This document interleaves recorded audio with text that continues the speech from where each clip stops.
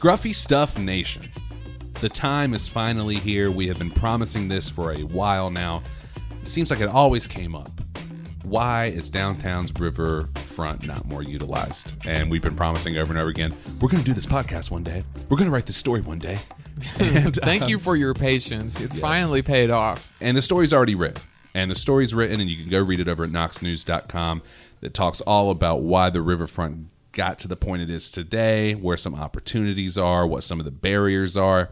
That's not what we're going to talk about today. We're going to talk about just a fraction of that, and that's that last part that I mentioned, and that's the barriers. There are quite a few barriers that came up when I was talking to some experts, whether it be former Knoxville Mayor Victor Ashe, public policy expert Bill Lyons, some private developers. They all kind of share with me some of the challenges that have kept the riverfront from being more developed with properties and public uses that everybody can enjoy. And if you think about it, on the north side of the river, you have Calhoun's and Ruth's Chris Kinda's on the water, and that's about it. I want to talk about specifically which of the barriers could be the easiest to, I guess, overcome. Which of these barriers is the easiest to address? And just to give you an idea, I mean, we go back to, what year was it, Calvin? 1988? Yes. That's when, I guess, Victor Ashe became Knoxville mayor and made it a priority from the beginning that the riverfront, tapping into its potential, was something that was going to be a priority for him and his administration. And he called it something along the lines of an emerald gem necklace around the neck of our... No. Before you butcher it, an uncut emerald necklace around the neck of our city. And beautiful words. That's what I was going to say. Exactly. That was what it was described as, and some of that still reigns true today, right? I mean, there's still some areas, and the whole reason I've been promising this podcast and promising this story is not just because it's something we wanted to talk about, Calvin, but I've gotten questions about this over and over again. Why is it not more used? And people point to some of the untapped potential on the river that still exists today. So before we get started, I need to remind everyone that the Scruffy Stuff is brought to you by knoxnews.com, where you can find everything we discuss here on the show and more. Knox News relies on support from readers and listeners like yourself to provide you compelling stories from Knoxville and across East Tennessee. Subscribers get an all-access pass to all of our premium, exclusive content. And to become a subscriber, it's easy. Just visit knoxnews.com/subscribe to see our latest offer and sign up today.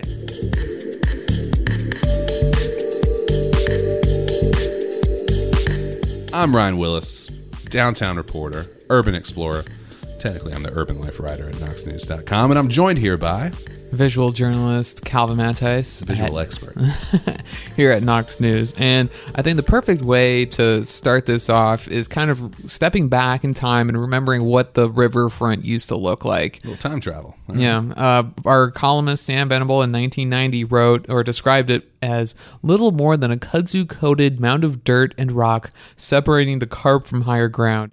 Geez, Sam, that's some pretty harsh words, but they are true words. That is kind of, I mean, in some areas, right? There's it still exists, I guess. But yeah, going back to then, I mean, I called Victor Ashe and I talked to him the other day, and the other day, I'm terrible with time. It's been a couple weeks now. But when I talked to him, I was like, hey, you know, there's not me saying this, but there's some people that ask me over and over again why the downtown Knoxville riverfront is not more utilized. And I'm just curious from you, I mean, no offense to Volunteer Landing, that's a great amenity, but why was Volunteer Landing sort of the route that you wanted to take? Why was not more done to create, like, I don't know, more restaurants, businesses, and liveliness down on the river?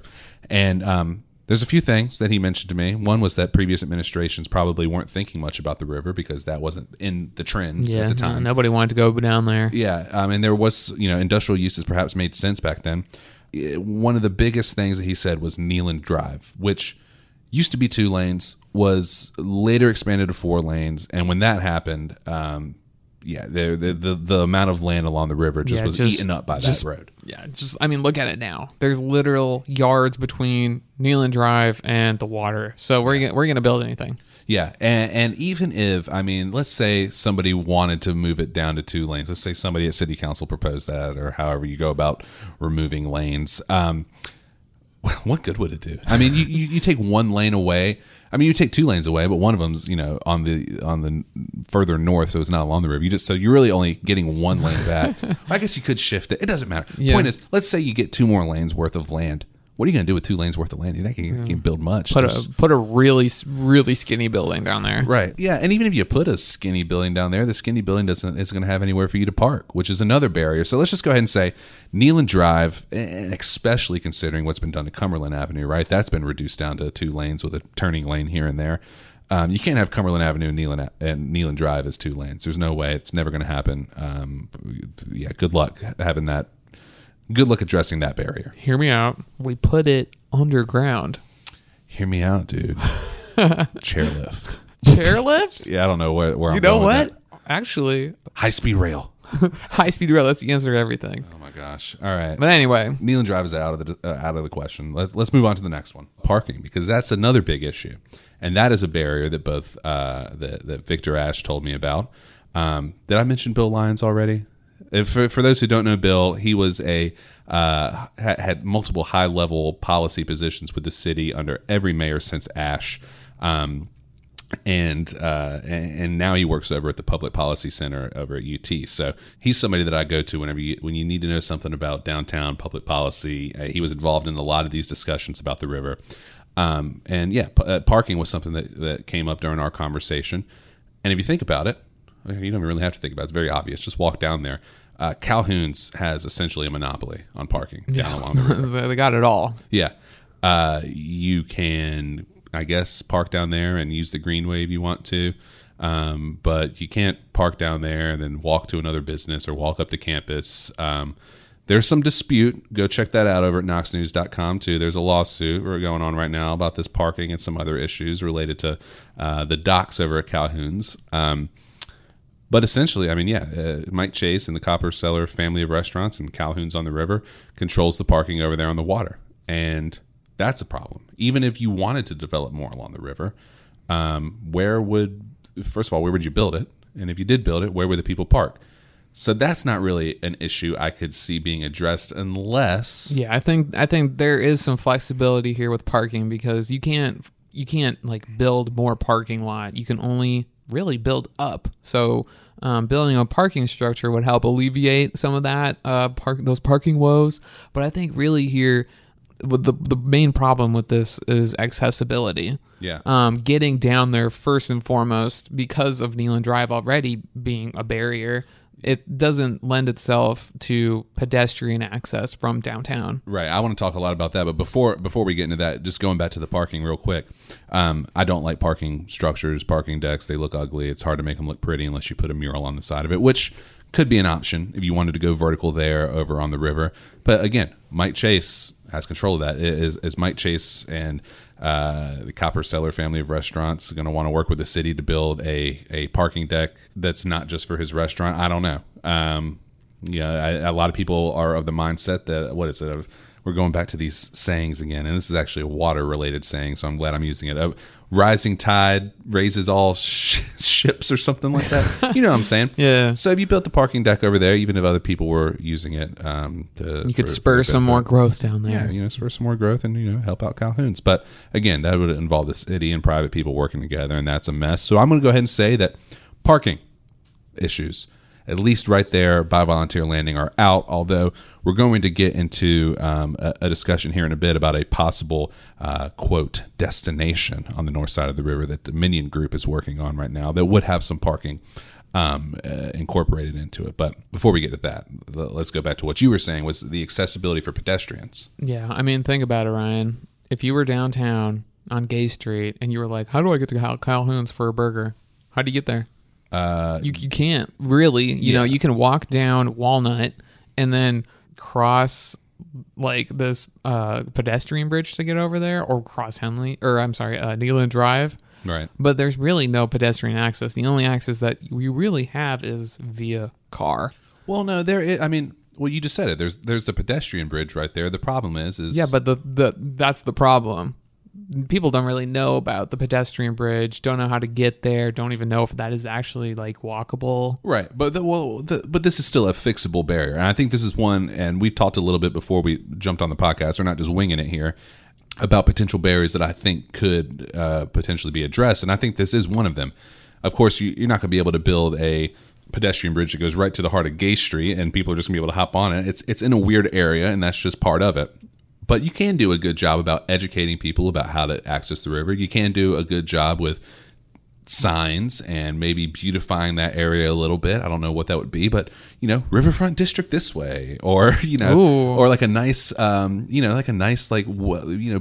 big mural near the bridge that attracts people. It's like, oh look, there's a nice mural. Oh look, there's a bridge, and then you can start to build that in. I think the problem is that bridge is it's in a weird area.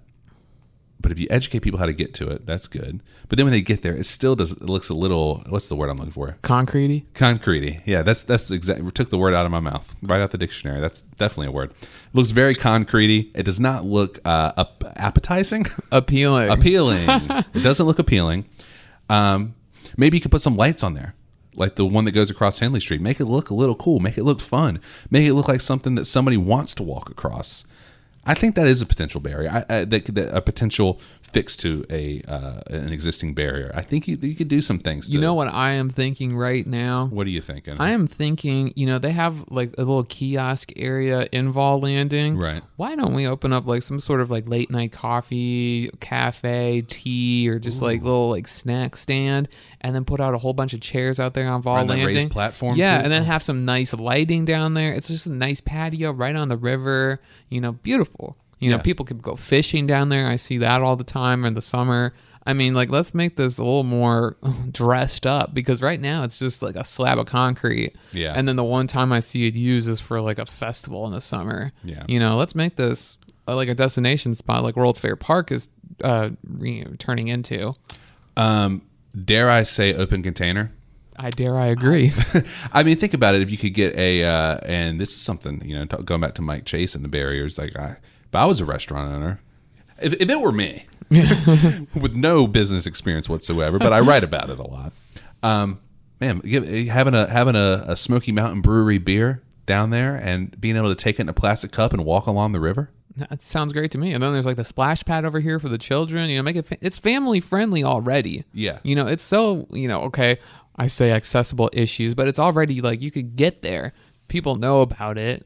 Like, it's just it's just a pain to get there. But like, let's make it a destination. There's so much untapped potential right here already at Vol Landing. Right. We're seeing the same thing happening across the river at or at Suttree Landing Park. They're hosting festivals, they're hosting markets, they're hosting all sorts of stuff going on there.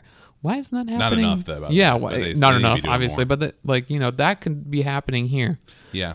Well, can you pull up a picture of the volunteer landing?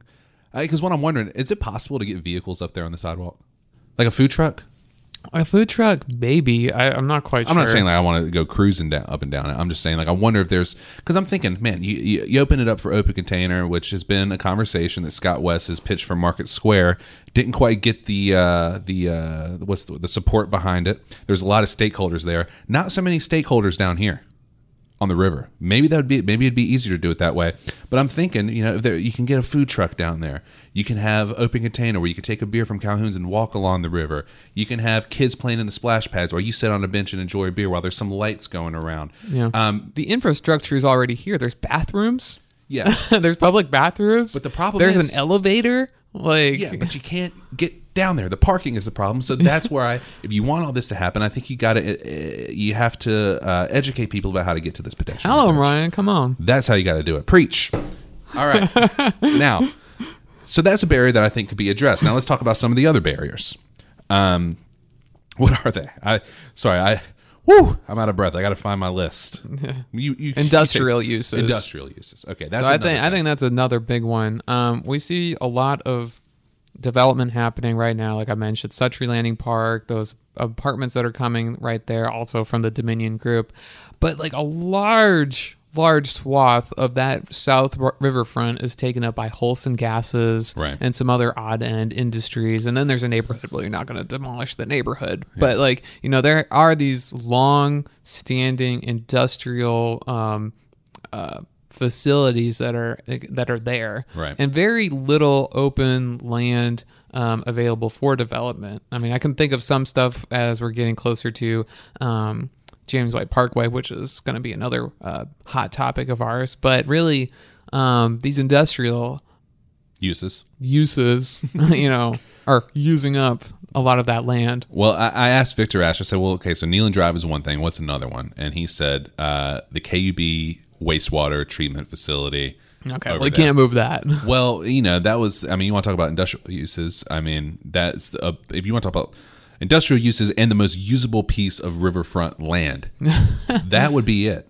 But yeah, he told me, he said, we would have had the income of Bill Gates, we would have made a move, is what he told me back in the day. But city didn't have the income of Bill Gates, and yeah, good luck making a move. But that's an example of an industrial use that, and talking with Bill Lyons too, I asked him, I said, is industrial uses, does it make sense on the river? And he said, well, if we were starting from scratch, no, I probably wouldn't have a concrete facility on the water, which is another thing over there by the wastewater treatment facility. Right. That concrete and the KUB are two prime pieces of riverfront land that are just not going to be possible. Yeah. And I do see ships, docking at other places around there, right. So they do still have, that river access that they, I guess, need for right now. But it doesn't matter what you would do if you start from scratch. The point is this is what's here now, and what are your options? And really, the only option is to sit and wait. And talking with Bill Lyons, he also told me that if you're not in a need to make a quick buck right now, it's pretty safe to bet that if you sit on your property and wait a little bit, you're going to get more value for it down the road, because that riverfront property is only going to become more value as downtown Knoxville continues to grow. And so, what can you do about the industrial uses? Not much, except wait, which is what has happened. And you've seen some of that turnover. Going back through the archives, I saw that Suttree Landing Park used to be an oil storage facility. River's Edge Apartments from Dominion Group, which were built over there in Island Home, used to be a tank farm. And so those are examples of industrial uses turning. And I talked with Peter Hall from Dominion Group. He's the president there. And he said, he believes there will become a point in which both the industrial facilities on the river find it advantageous to sell their property to developers, and when developers find it advantageous to buy the property and pay for them to move, because you're asking industry to pick up and move somewhere else. And that's a lot, especially when you think about all the infrastructure that's down there. So you wait. And, Peter said that people ask, why isn't this happening? Well, it is happening, but it just doesn't happen overnight. And so that's a barrier that can be addressed, but I think it's just going to depend on the market and when people want to address it. It's nothing that you can really do. People have asked me about eminent domain, and there is, it's funny, there's actually a U.S. Supreme Court precedent that allowed for eminent domain for the city to take property, essentially. And I'm giving you a very basic summary here. Allow you to take property and hand it over to a private developer if the private development had a public use. Now, that's a precedent. But apparently, in talking with Bill, a lot of state governments around the country were so appalled by this idea that public government could take over private land and give it over to another private person. Because eminent domain, you think about it, is for public use. Right. That they came up with their own rules and laws and guidelines that make that almost impossible, including in Tennessee. That sounds pretty sketchy. Yeah, it sounds sketchy. And so, eminent domain, essentially, what I'm trying to say is eminent domain's out the window. So we just wait. So that's a barrier that is not really something we can address on our own. So then what do we move to? What we got? James White Parkway? I think you're just dying to get to James White Parkway. Let's talk about it. Well, it's a natural transition, because James White Parkway is the area in which Peter Hall and Dominion Group, who we were just talking about, purchased some land kind of in the elbow. That's a nice word that he used. You can kind of visualize it when you think about that. The elbow of James White Parkway on the north side of the river. What is that place called that's right next door to it? The place where you can launch there's the boat docks and just the boat dock or boat ramp. I don't know, boat launch. Yeah, down there. And they have the rowing. What are those boats called? The rowing things? Like a paddleboard? No, the rowing, the team, like the UT rowers. Oh. What are those boats called? Canoes? I don't know. Canoes, rowing boat? Yeah, but they have those up there in that storage facility up there. There's a little playground over there and everything. Right next to that. So if you're down at Volunteer Landing and you head east on the Greenway, you walk past the apartments, you'll eventually come to this, underneath James White Parkway, there's a bridge and a boat ramp. Yeah, but beside that, there are some, what it looks like, some industry or some warehouse space. I'm not quite sure what's there, but... That property is what Dominion has acquired, and they have plans to develop a residential. They're residential developers, and they hope to incorporate some sort of parking element, which parking is a problem, so that is something that would have to be handled on the private side. perhaps, and could be handled, and also a river walk and some areas for boats. And with the idea being, and this is, any developer will tell you this, it's not unique to the river, that retail follows residential. Because a lot of people have asked, well, why?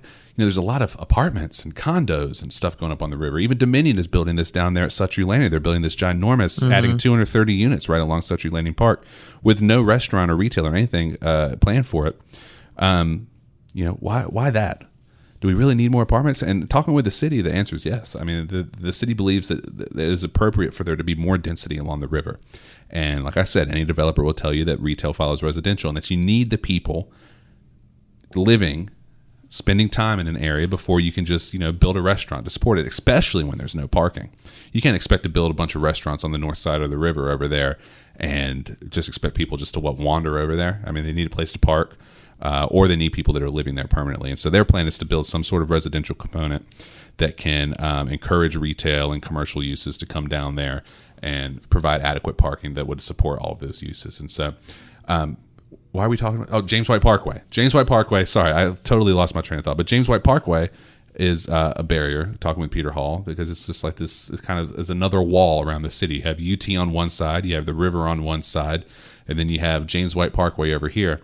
And that's a barrier that they think they can work with. That's a barrier that they're planning to work around, and by doing this development here. And it's not, it's not ideal. But also talking with Peter Hall, he kind of told me that it's kind of been a shift in a mindset for a lot of people. A lot of people like the idea these days of living in like an industrial area, right? It's kind of hip almost. It's kind of hip. That's been the trend, Ryan. Well, that's what I'm saying. So, maybe somebody likes like living next to, I live kind of near the James White Parkway on the other side over there, kind of near on the Island Home side. Right. And, it's fine. You got some parking. You can park underneath the bridge. Think about it. They used to have Rhythm and Blooms underneath the viaduct over there in downtown in Old City. That was cool to be underneath the bridge. So James White Parkway maybe isn't as big of a barrier as it used to be. And they're willing to work with that a little bit. So it's not as big of an issue as the parking, right, or the accessibility. And speaking of accessibility, there's one thing I forgot to mention. Bill Lyons also told me that at one point there was a proposal to do an elevator from the Gay Street Bridge down to like the Volunteer Landing area. That's a long elevator ride. It's a bold idea. But I love it. But I'm not opposed to it. Yeah. Because that would be easy. It'd be way easier to take an elevator from Gay Street than to take a pedestrian bridge from Walnut? What was it? Walnut, yeah. Well, you got to walk all the way over there. Yeah, there's so much traffic on Gay Street already. If you said, how do I get down to the river? And you said, oh, just walk down Gay Street, the main street that runs through downtown, and eventually you'll hit an elevator and take it down. That's way easier. I'm of the opinion that we should get that idea back on the table, but that's just me. I'm sure there's a reason they didn't do it too. But speaking of that side of the river and sort of that area, I think one more thing that's worth mentioning. I asked Bill Lyons where the other opportunities were that he sort of saw there being possibilities. And we've already had an entire episode dedicated to this, so I don't need to go into detail about it. But that pedestrian bridge that's been proposed from UT's campus across the river. He's in the mindset that has huge potential, because all of a sudden you get to the heart of campus and then you can develop over there. And in his mind, he sees something like perhaps retail on the bottom floor, UT offices on the second floor. Just a whole little like satellite village over there. Yeah, exactly. And so that's one thing. The other option, he said, and he said would be decades away. But you think about the city-county building. An obstacle. Yeah, what a big, just massive concrete that... just a blob. Yeah, it's just a big block of mess. Anyways, it has a use now. It's city county government. But talking with Bill, one thing that you do not want to do is block the city from the river, and that's exactly what that does. And he said it would be decades away before that would even be an option on the table for that to be redeveloped. But just imagine, like he said, you give that whole piece of property, that whole land, to a developer and said, hey, this is yours to develop retail, residential, do with it what you want. Imagine how many cool ideas could come out of that. That is a huge piece of property right on the river that, while not immediate, decades away, just keep that on your radar for whenever city government has a new facility that they plan to move to. The possibilities there are pretty exciting. So stuff's happening. And you know what? just to recap, I know we didn't talk too much about what's going on the south side of the riverfront, but, we already know what's going on there. Suttree Landing Park has been such a big catalyst for what's happening there with the apartments and Sevier Avenue. But, pretty much the barriers that are, keeping new revitalization on the north waterfront have been Nealon Drive. Can't fix it. Parking can be alleviated. And perhaps. And then finally, kind of, how the way James White Parkway runs along, the waterfront there. Leave that up to Dominion. Yeah.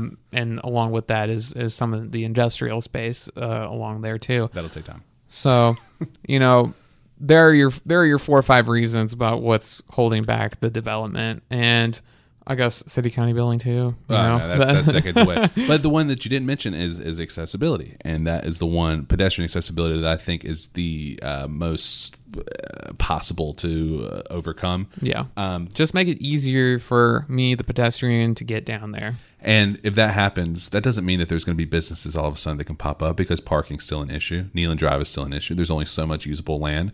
But if you do something that allows people to get down there, whether it's an elevator or making easier access to the pedestrian bridge, then I see lots of opportunities for whether it's more meetups, more just getting down to the river and utilizing that space more. Yeah, and we'd love to hear what your inputs and opinions and thoughts are. You can hit us up on Instagram at Knoxville Photo.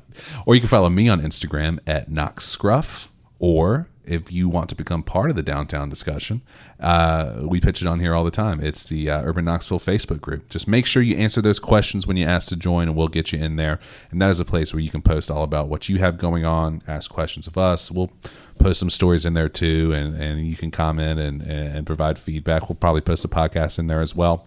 And then there's also the Urban Knoxville newsletter. knoxnews.com/newsletters is the place to sign up for that.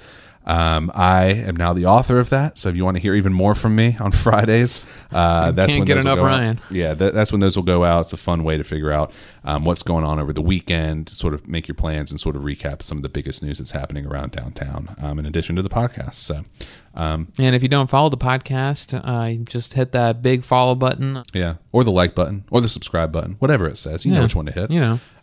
Or just come back on Mondays. That's when we release new episodes. And this has been a fun one. This has been a fun one, and I really encourage you. Like I said, if you want all the background and sort of some even more opportunities, to hear from the experts directly, highly encourage you head on over to knoxnews.com and read all about that. Read the full story. And if you're not a subscriber, I highly encourage you do that as well. knoxnews.com/subscribe is a place where you can see our latest offer, support local journalism, and get unlimited access to everything we discuss here on the show and a whole lot more. I need some water. I've been talking a lot today. Thank you for listening, and we'll be back again next week with what's sure to be another very exciting episode. Stay scruffy, Knoxville, Scruffy Stuff Nation, and we'll see you again next week.